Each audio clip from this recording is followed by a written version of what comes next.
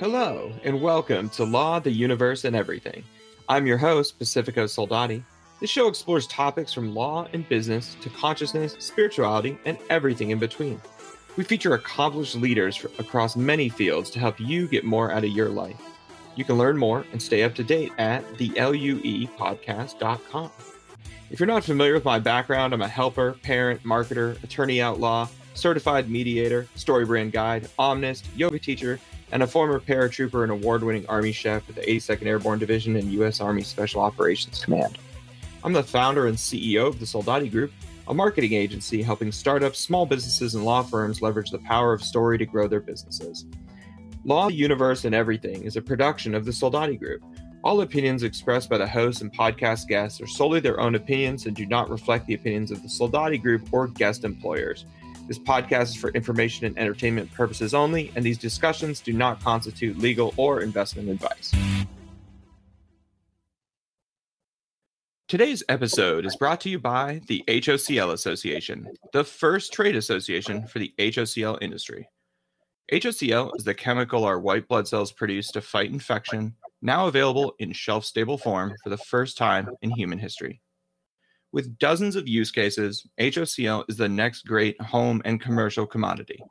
Combining the strength of chlorine with the safety and versatility of water, HOCL will revolutionize skincare, wound care, pet care, food processing, and usher in a new era of clean agriculture. It even works as a seed-to-sale additive for cannabis with dozens of incredible benefits. Learn more at hocla.org. My guest today is Dustin Robinson. As a licensed attorney, certified public accountant, and real estate agent, Dustin aims to build great value for his clients, investors, employees, friends, family, neighbors, and those around him. He is passionate about individual freedoms, mental health, and breaking down false social constructs related to highly regulated substances such as cannabis and psychedelics.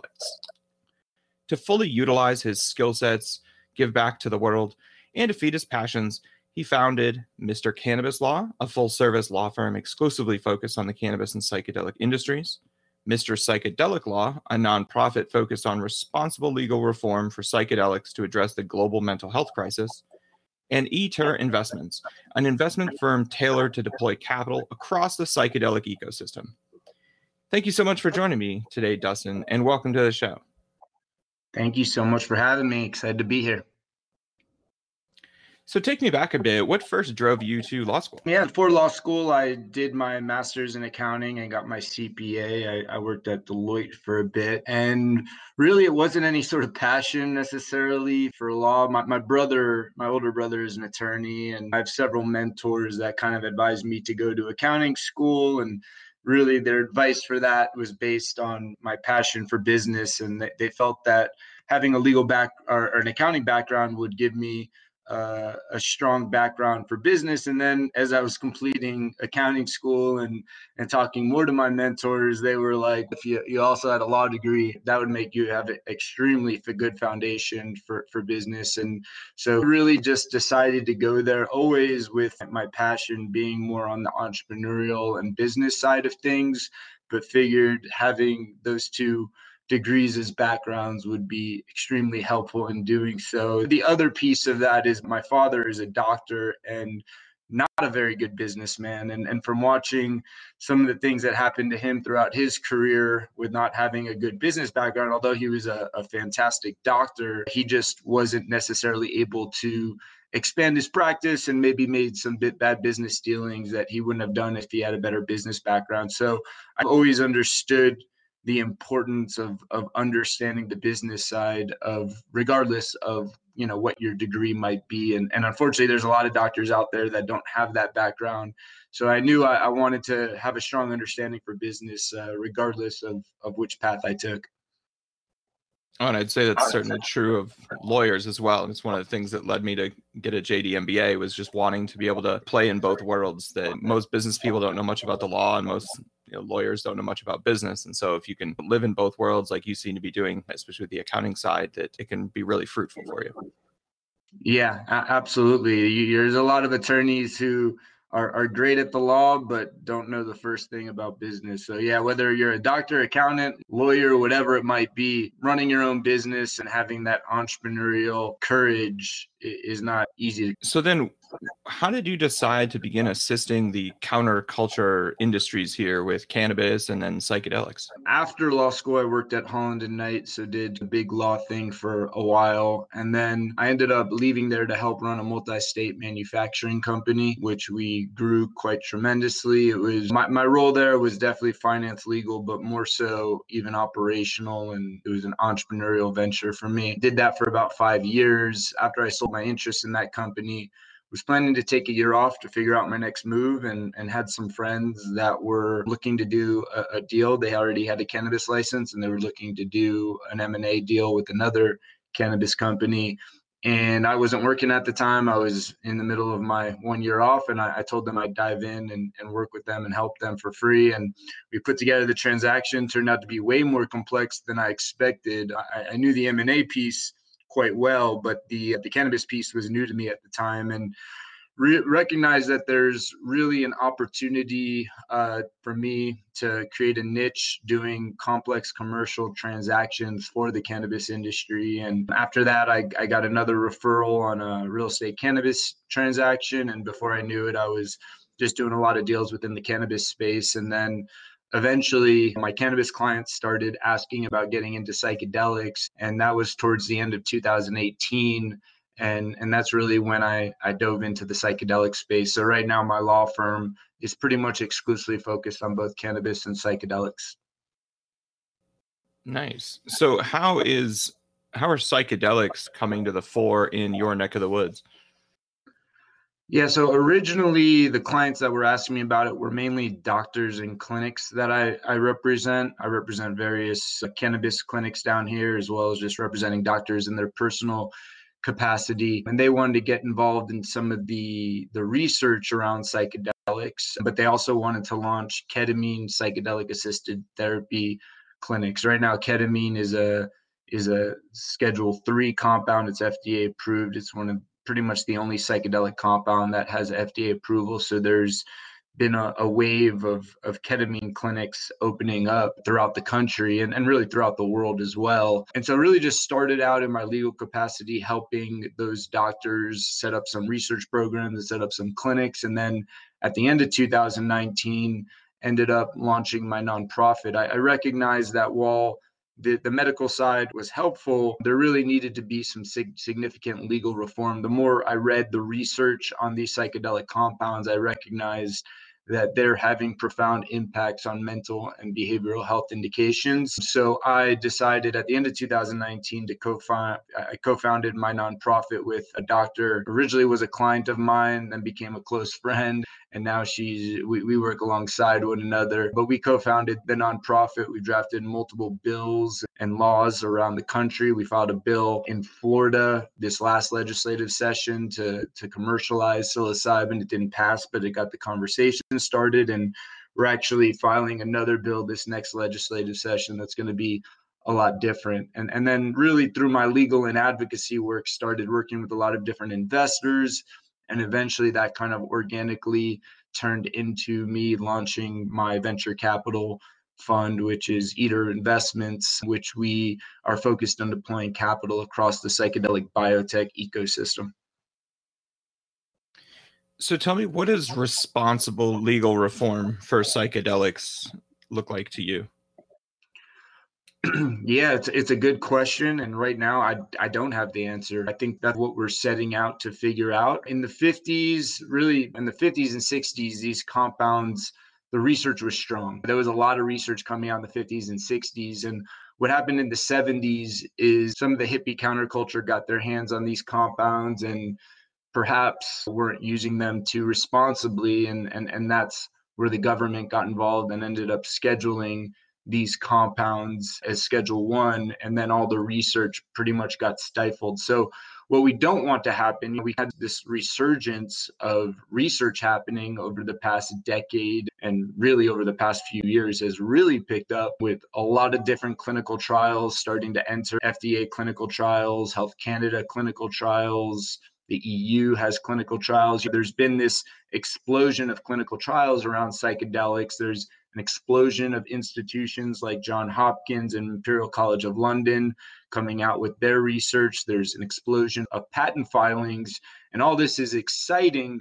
But what we don't want to happen is we don't want to roll this out in an irresponsible manner where the dose set and setting are not properly accounted for. So I think really the three key components of any sort of responsible legal reform is really, to me, around dose, set, and setting. We want to make sure that people are getting the proper amounts of these compounds. They're not expecting to take 1 gram and they end up taking 6 grams. We want to make sure they understand the importance of coming at it with the right mindset, and that includes setting the right intention. And we also want to make sure that the setting, that the place and the people around them are conducive for having a positive experience. So there's various different ways you can do that. Oregon has Measure 109, where they've rolled out a commercial framework where these are administered at what they're calling service centers. So it's not like the cannabis industry where you could pick up cannabis at a retail store and consume it at home. Under this psychedelic framework in Oregon, you actually have to have it administered at a licensed service center. And Oregon has a 2-year rulemaking period where they're going to be working on figuring out exactly what that container looks like to make sure that it is responsible and it's done the right way. Now, that doesn't mean that I'm a proponent of these having to be done at a licensed service center or at a licensed clinic. But I think at least as we start off rolling this out, I think it's important that we put up those guardrails as much as we can. And then as we get more comfortable, we raise awareness, we educate the public. I do foresee that in the future, these compounds could potentially be taken at home or in a less formal setting under less regulations. But I think coming out the gate, I think it's important that we figure out exactly what that container looks like.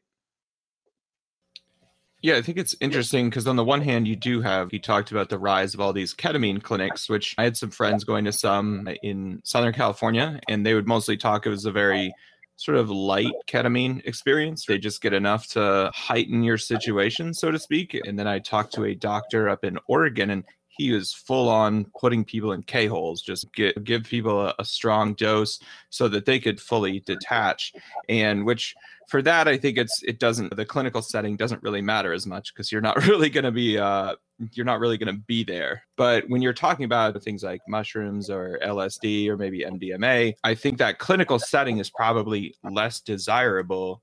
And so you really do need something like you're talking about where you have an infrastructure to educate people properly. So they're using these in a way that's going to be beneficial. But at the same time, do you really want your healthcare practitioner in there with you like every time like you're going to go on a trip or something? But to say nothing of the fact that ketamine only lasts for like 45 to 60 minutes versus going on an 8-hour long mushroom or acid trip or something like that. So there's a lot of moving parts, I would say, in terms of the different dynamics that need to be addressed. Yeah, and one thing that's important for the viewers to understand is there's kind of two legal pathways that are happening simultaneously and probably are on course for a collision. But we've talked about my nonprofit work, which is at the city and state level, which is what Oregon has done out in Measure 109. It's still federally illegal. So it looks similar to cannabis from a legal perspective, where Oregon is legalizing a commercial framework from a state perspective, but still illegal from a federal perspective. The other pathway that is actually picking up tremendous steam, and this is where my investment firm is focused, is on the biotech pharmaceutical side of things. So right now, the FDA has designated both psilocybin and MDMA as breakthrough therapies. So in some respects, those compounds are being fast-tracked. And really the reason what breakthrough therapy status means for the FDA is that the preliminary research is showing that these compounds have just as much, if not more, efficacy as the current pharmaceuticals in the industry for these indications, with a better safety profile, right? So when you're dealing with drug development through the FDA, there's really two factors. It's efficacy and safety. And right now, the safety profile of these psychedelic compounds is tremendous. They have a tremendously good safety profile when compared to the other pharmaceuticals in the industry. But what the FDA is doing is they're approving these, or they're at least letting these compounds go through the clinical pathways under what's called REMS. And REMS are risk evaluation mitigation strategies. And essentially that requires, similar to Oregon requiring that it's done at a licensed service center, what the FDA is requiring is that these are administered at a clinic under the supervision of doctors or therapists. But you have these two legal pathways. So obviously from a city-state perspective, there's a little bit more wiggle room for the state to be creative in what these service centers look like. I challenge people to let their imagination run wild. There's no reason why the service centers in Oregon would need to look like a clinic with white walls and people in lab coats or anything like that. But then also on the FDA side, also I think those clinics could be quite creative. And we're already seeing that with a number of clinics opening up like Field Trip, New Shama. There's a number of ketamine clinics opening up that are really embracing a more creative way to structure these clinics. So I think moving forward, what we're going to see is tens of thousands of what I call psychedelic centers opening up that will be administering these compounds, but will not look like your stereotypical clinic that you're used to walking into. Yeah, it has been pretty wild to watch. What was it? Prop 64 back in California in 2016, legalizing recreational cannabis to the point that cannabis is pretty passe in California now. And then you have multiple cities there, as well as in Colorado, Oregon, that are just, yep, cannabis is old news. We're going full bore on psychedelics now. And so now you can use mushrooms or iboga or whatever it's going to be. And federally, you still have Schedule I cannabis, right? And they're talking about, you do have this dichotomy of like cities and states looking to be laboratories of democracy, pushing the counterculture. And then meanwhile, I would say maybe call it the established industry like pharma is, oh, we're going to get in here. We're going to go through FDA approvals. We're going to start patenting things. And I'm wondering, how do you feel about that approach? Yeah. So number one, you can't patent a natural substance, right? No one's patenting just plain old psilocybin. No one's patenting mescaline. In order to get a patent, it needs to be novel and non-obvious, right? So there's obviously ways around that. And you're seeing companies like Compass Pathway getting creative on how they're filing their patents around psilocybin. But it's important to start with the understanding that the very natural compound of psilocybin that's growing directly out of the ground, you can't patent that. No one could own that. But people are being creative, and there's been an explosion of patents that have been filed. My opinion, obviously, I work in both worlds. My nonprofit is focused on city and state legalization. My investment firm is focused on biotech pharmaceutical. In my opinion, it's the research being done on the pharmaceutical side that's going to further drive city and state legal reform. And I will tell you, in the laws that we draft around city and state legalization, we put in the whereas clauses some of the research that's being done and the fact that the FDA has designated both MDMA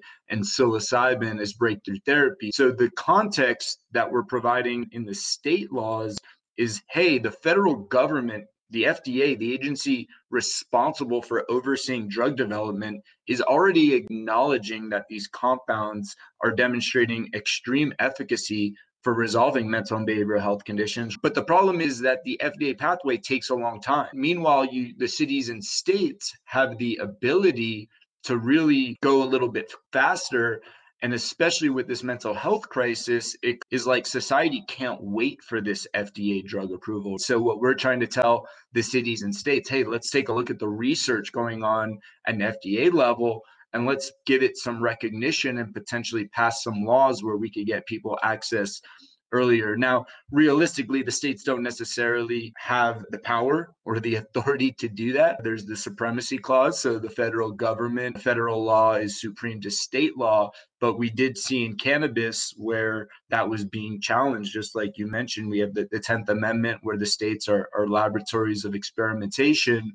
And quite frankly, the cannabis experiment worked. And I think we're going to start seeing some federal changes pretty soon due to that experimentation at a state level. And I think that's what the states are looking to do as well, is push the envelope and push the federal government to do. But in my opinion, really it's the research, and without patents and without exclusivity, you're not going to see this tremendous amount of capital flowing into the industry. If people are going to invest into the research, they want to know that they're going to get a return on their investment. And one of the ways to do that is one, through patent filings, but also the FDA, once you get approval, even without a patent, you do have some exclusivity period.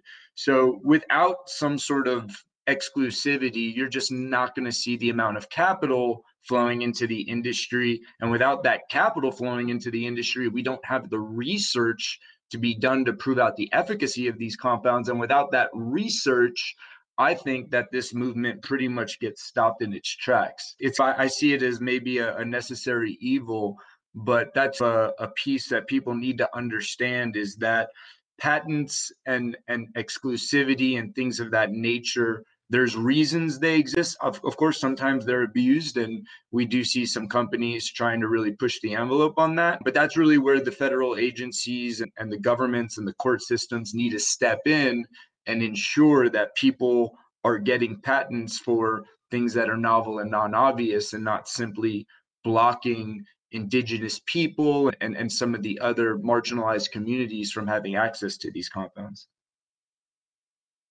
Yeah, I think you raise a lot of great points there. And there definitely is, I think, a worry, right, among misinformed people that, yes, someone could come along and Pfizer or the Sackler family or something could just like patent psilocybin, and then that would be a huge problem. And of course, that's impossible. But at the same time, I think there is also the worry that these companies are so powerful. And you look at Sackler with saying basically being largely responsible for the opioid crisis in this country, just being like, hey, we don't know you shit. Go fuck yourself, essentially. And that these type of companies could do the same thing with psychedelics in a way that perhaps in a certain state or even federally, that a chemical, say psilocybin, could remain illegal, but there could be a specific patented drug made around it that is then legalized. This is the only way you can do psilocybin in this country is via the pharmaceutical system. Yeah, that's the best example of that is Compass Pathway. They're in phase 2B for psilocybin for treatment-resistant depression. And they filed all sorts of different patents. And one of the fundamental questions that I propose whenever we're talking about this city and state legalization is what this world looks like. I'm assuming that Compass Pathway will probably get psilocybin FDA approved and commercialized through the FDA, probably by the end of 2024 potentially. And what does that mean for states that are legalizing psilocybin right now, such as Oregon? So if you're a service center that gets licensed in Oregon and you're administering psilocybin, albeit federally illegally, and then Compass Pathway wants to open up a clinic right next to it, and Compass Pathway is spending hundreds of millions of dollars on proving out the research and getting FDA approval, how is Compass Pathway going to react knowing that a service center is opened up right next to one of their clinics that are administering FDA approved psilocybin, but now people have the option to go to a service center that's operating illegally from a federal perspective? I imagine Compass Pathway is going to spend a lot of lobbying dollars and potentially file various different types of lawsuits to enjoin those service centers from operating illegally right next to them. So I'm not quite sure how that plays out in the future. Obviously, we have several years before that happens, but I think it's important that as these initiatives roll out at a state level, they also don't do it blindly with what's happening at an FDA level. Yeah, and I think we don't really have a perfect analogy in cannabis just because it didn't really go this route. Like they weren't, other than say a PDLX or something, nobody's like really pushing on the FDA side. But I think at the state level, we saw things like this. If you remember back in Ohio several years ago when they tried to legalize by ballot measure, and the ballot measure was essentially just going to hand over the entire cannabis industry to essentially a handful of companies that were then going to control all production and everything like that. And so we are seeing this in a different light in psychedelics, that all of these big pharma companies could be really empowered by the federal government to come in and say, okay, now this is legal and you have to do it this way. And they could go with a scorched earth approach like you're talking about. They could obviously also approach clinics that are already operating and say, hey, you've got a good business model, you've got a customer base already. Why don't you become an exclusive local provider of our Compass Pathways or whomever psychedelic products? But that's, like you said, it's really a really hard thing to predict in terms of where that's going to go and how it's going to evolve. And I think it's really going to give us a lot of clues as to how altruistic the psychedelic industry is, especially on the pharma side. Yeah, definitely. You never know how that plays out. And you're absolutely right. Compass Pathway could go into those service centers and say, hey, you've been successfully administering psilocybin. Why don't you switch over and do this legally from a federal perspective? And what a lot of people don't understand is some people would say, it's funny because a lot of people I talk to, they say, we want more access and we want to make it affordable. So we want state and city legalization. But actually, assuming Compass Pathway is successful, and we're able to get the insurance companies on board to cover this therapy, which is a whole separate issue that I think there needs to be more lobbying dollars spent on doing that. But assuming insurance companies are covering it, that's what's going to really make this affordable. At the end of the day, these service centers in Oregon and whatever other states potentially roll out that type of model, they will be charging money, right? They're a for-profit business, and right now ketamine infusions cost generally from $600 to $1,000 per session, which the normal individual just can't afford.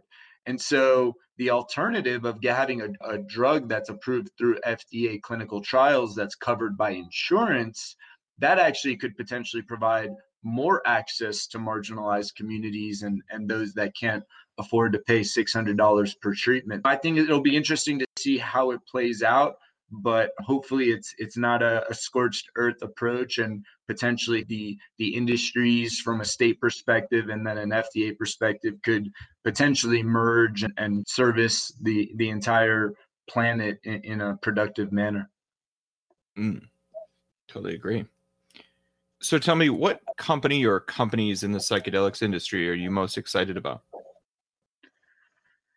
Yeah, there's a lot of exciting companies that are popping up. Obviously, we're in the very early innings of this industry. Right now, we're like I mentioned, I'm mainly focused in the biotech pharmaceutical side. We've invested in companies like Wisana. They're a company that is researching psilocybin for traumatic brain injury. That's their main focus. Their CEO is Daniel Carcillo, who's an ex-NHL hockey player, and he's become the poster child for athletes and veterans who are medicating with psychedelic compounds to treat their traumatic brain injury, and they're doing some very exciting things around that. Another company I'm excited about is Awaken. They're out of the UK. They're researching MDMA for various substance use disorders, such as alcoholism. They just announced just yesterday, actually, clinical trials around ketamine for gambling addiction. So they're really mainly focused on the addiction side of things and how psychedelic compounds could help with that.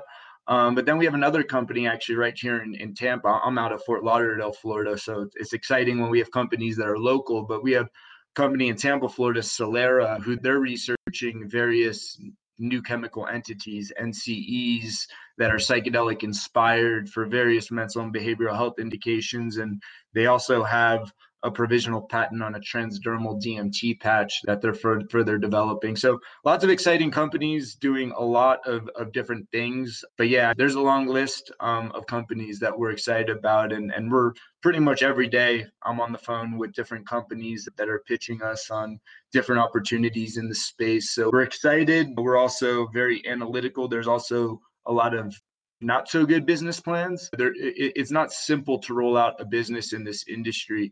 Not only do you have the complexities of these compounds being so powerful, but you also have the regulatory complexities. So if you don't have the right strategy and business plan, you're pretty much walking into a wall and a path to nowhere. Very important to be very analytical from the regulatory side, from the patent side, from the FDA regulatory pathway side, but also the team and the vision on what they're looking to achieve.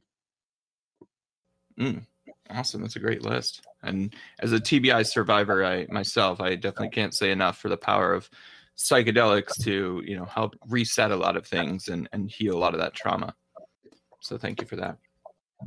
Absolutely. So I'd love to know, how can people get involved in the psychedelics industry? What would be your best practices to get started? It really depends on their interests. If they're just looking to get involved from an advocacy perspective, my nonprofit works in the advocacy space. It's mrpsychedeliclaw.com, and we have a Get Involved tab. So they're welcome to visit our website and, click on Get Involved, fill out the form, and we'll get you as involved as we could get you. But there's also various other nonprofits. My nonprofit is doing some work. There's tremendous work being done by a lot of different groups, such as like Heroic Hearts, that they're basically helping veterans get treatment for these various indications. They basically take them outside the country to go to some of these retreats. Silo Wellness is a for-profit entity doing something similar where they have retreats.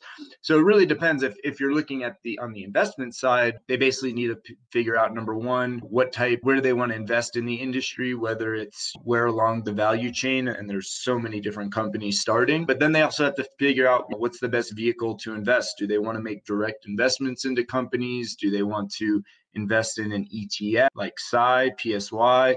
Or do they want to invest in venture capital? So there's various options if you're coming at it from an investor perspective. And then if you're looking to start your own business, obviously there's various things you need to understand and take into consideration as far as where you want to operate. I get a ton of calls from people that want to open up, basically start like chocolate mushroom brands, psilocybin infused chocolates, and they want to build out their brand. And I explained to them that, in my opinion, that's really not where the opportunity lies.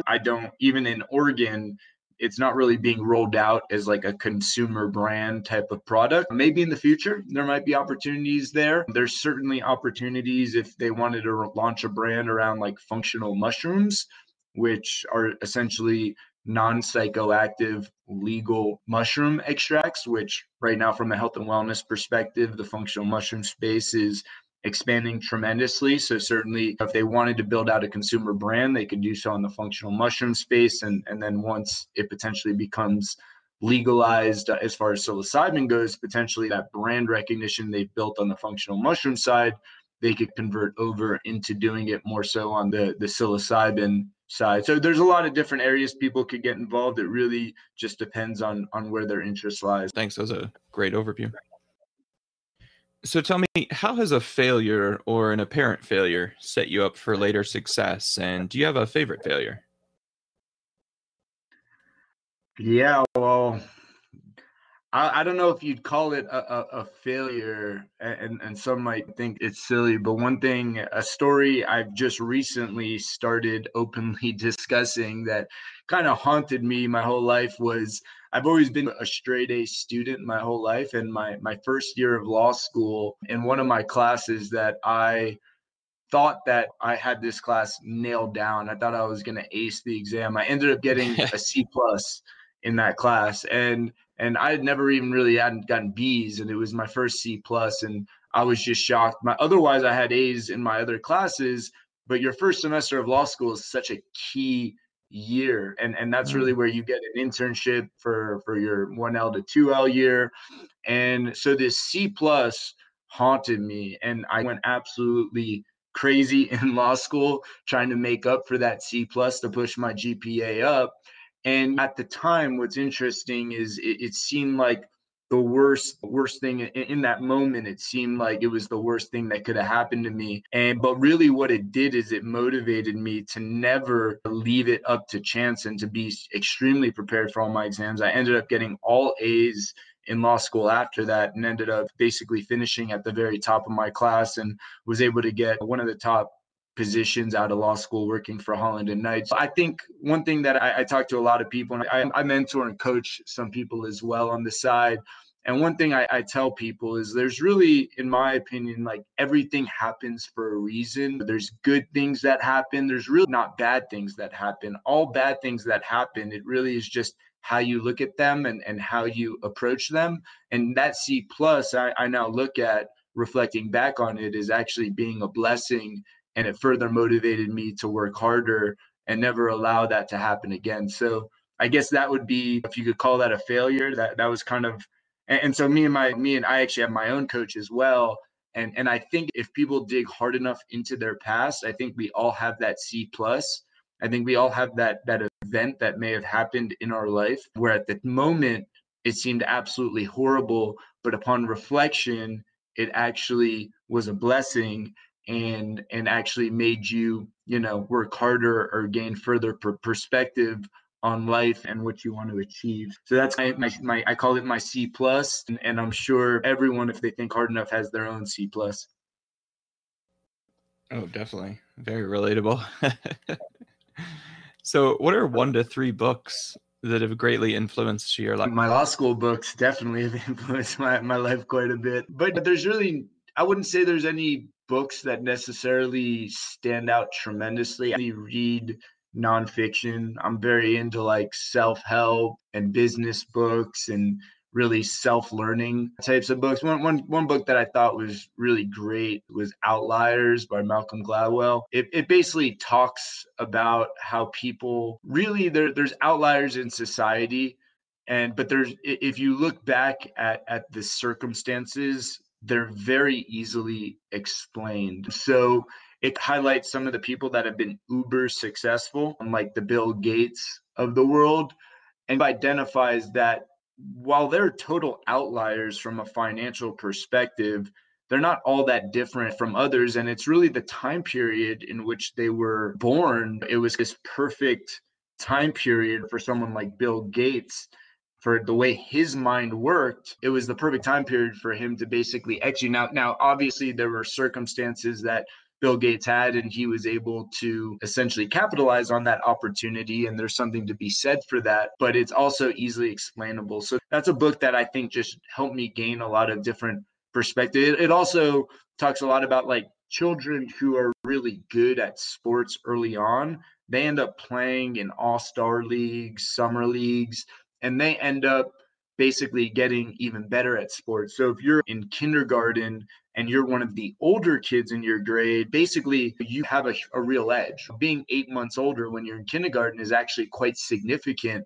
And generally, those children will be better at sports. And because they're better, they'll put more time into it and they'll further excel up to the point when they're 15, 16, 17. And now they're just more developed and much better at those particular sports. So I would say Outliers is a good book, but I'm a huge fan of a lot of different nonfiction self-help type books.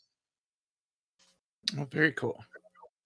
So, what advice would you give to a smart, driven high school or college graduate that is about to enter the real world? And is there any advice you think they should? I'm a big believer in manifesting your own future. I really think that if you believe in yourself and you tell yourself the right stories in your mind, you could really achieve anything. I guess just generalized advice for them is to really, in their mind, envision what they want their future to look like and then go out, set out to execute and create that future. If you can't imagine something, then you can't achieve something.